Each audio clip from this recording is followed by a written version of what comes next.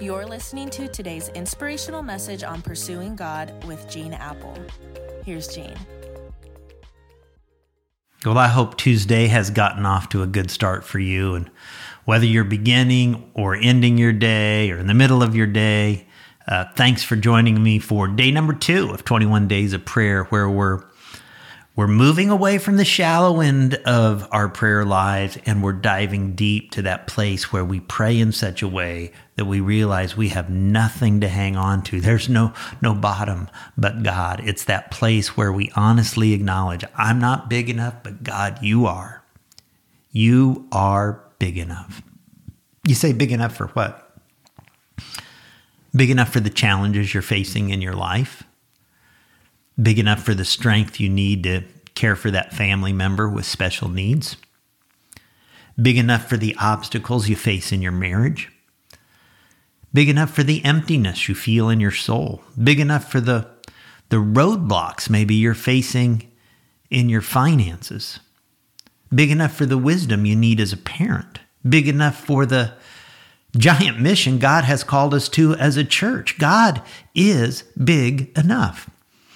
And while we're on this journey, I just want to encourage you, grab a notebook or journal or just open your notes app on your phone so that you can just jot down ways God is speaking to you in these 21 days. Yesterday, we started in Matthew 7, where Jesus is in the midst of one of his most famous sermons known as the Sermon on the Mount.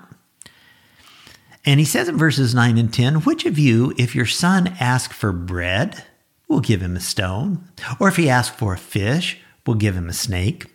Now, this was probably like some humor to Jesus' original audience, because the bread they ate in that day looked a lot like the stones near the shore of this lake where they're all gathered. Their bread was kind of these round or oval-shaped pieces of bread and had a pretty tough crust on the outside, so it wouldn't go bad quite so fast. So it was more difficult for insects to bore a hole in.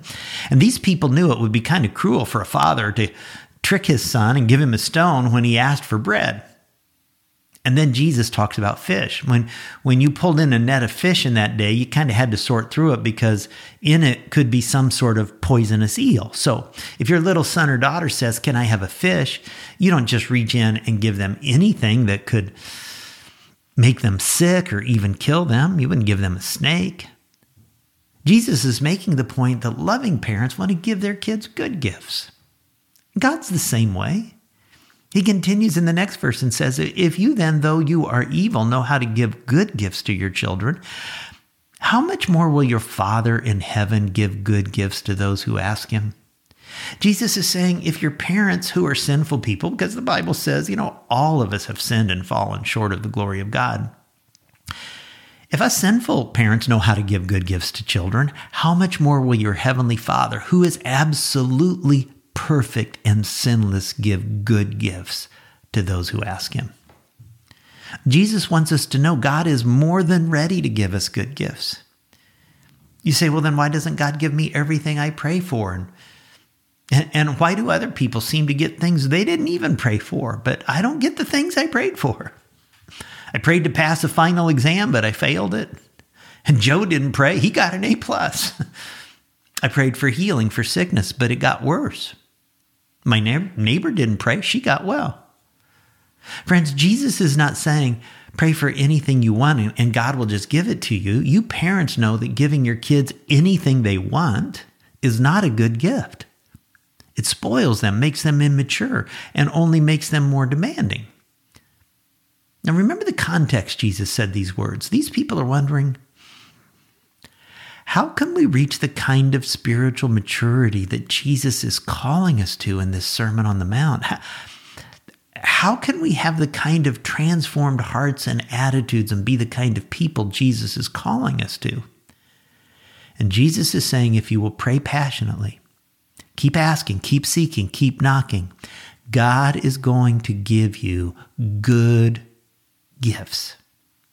In other words, through that process, God is going to transform you and grow you up and produce the kind of spiritual maturity and character in you that you just wouldn't have experienced apart from your prayers. You see, we think receiving good gifts is getting, whatever we want. That's a good gift. But God's good gifts are about transforming us to be like Jesus. And just like in raising your own children, that may mean not giving them everything they want.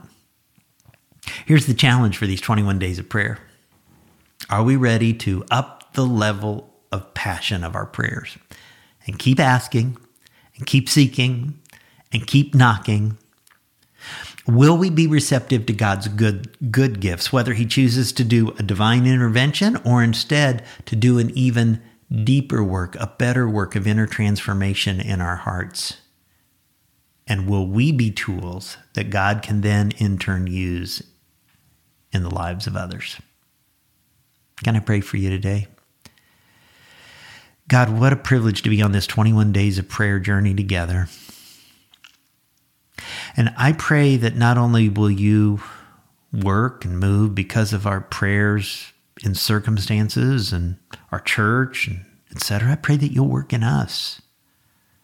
Do a deep work, do an abiding work. May we grow in you more. God, forgive us when we don't take advantage of this opportunity to talk to you. Thank you that you are a God who gives good gifts because you are a good God.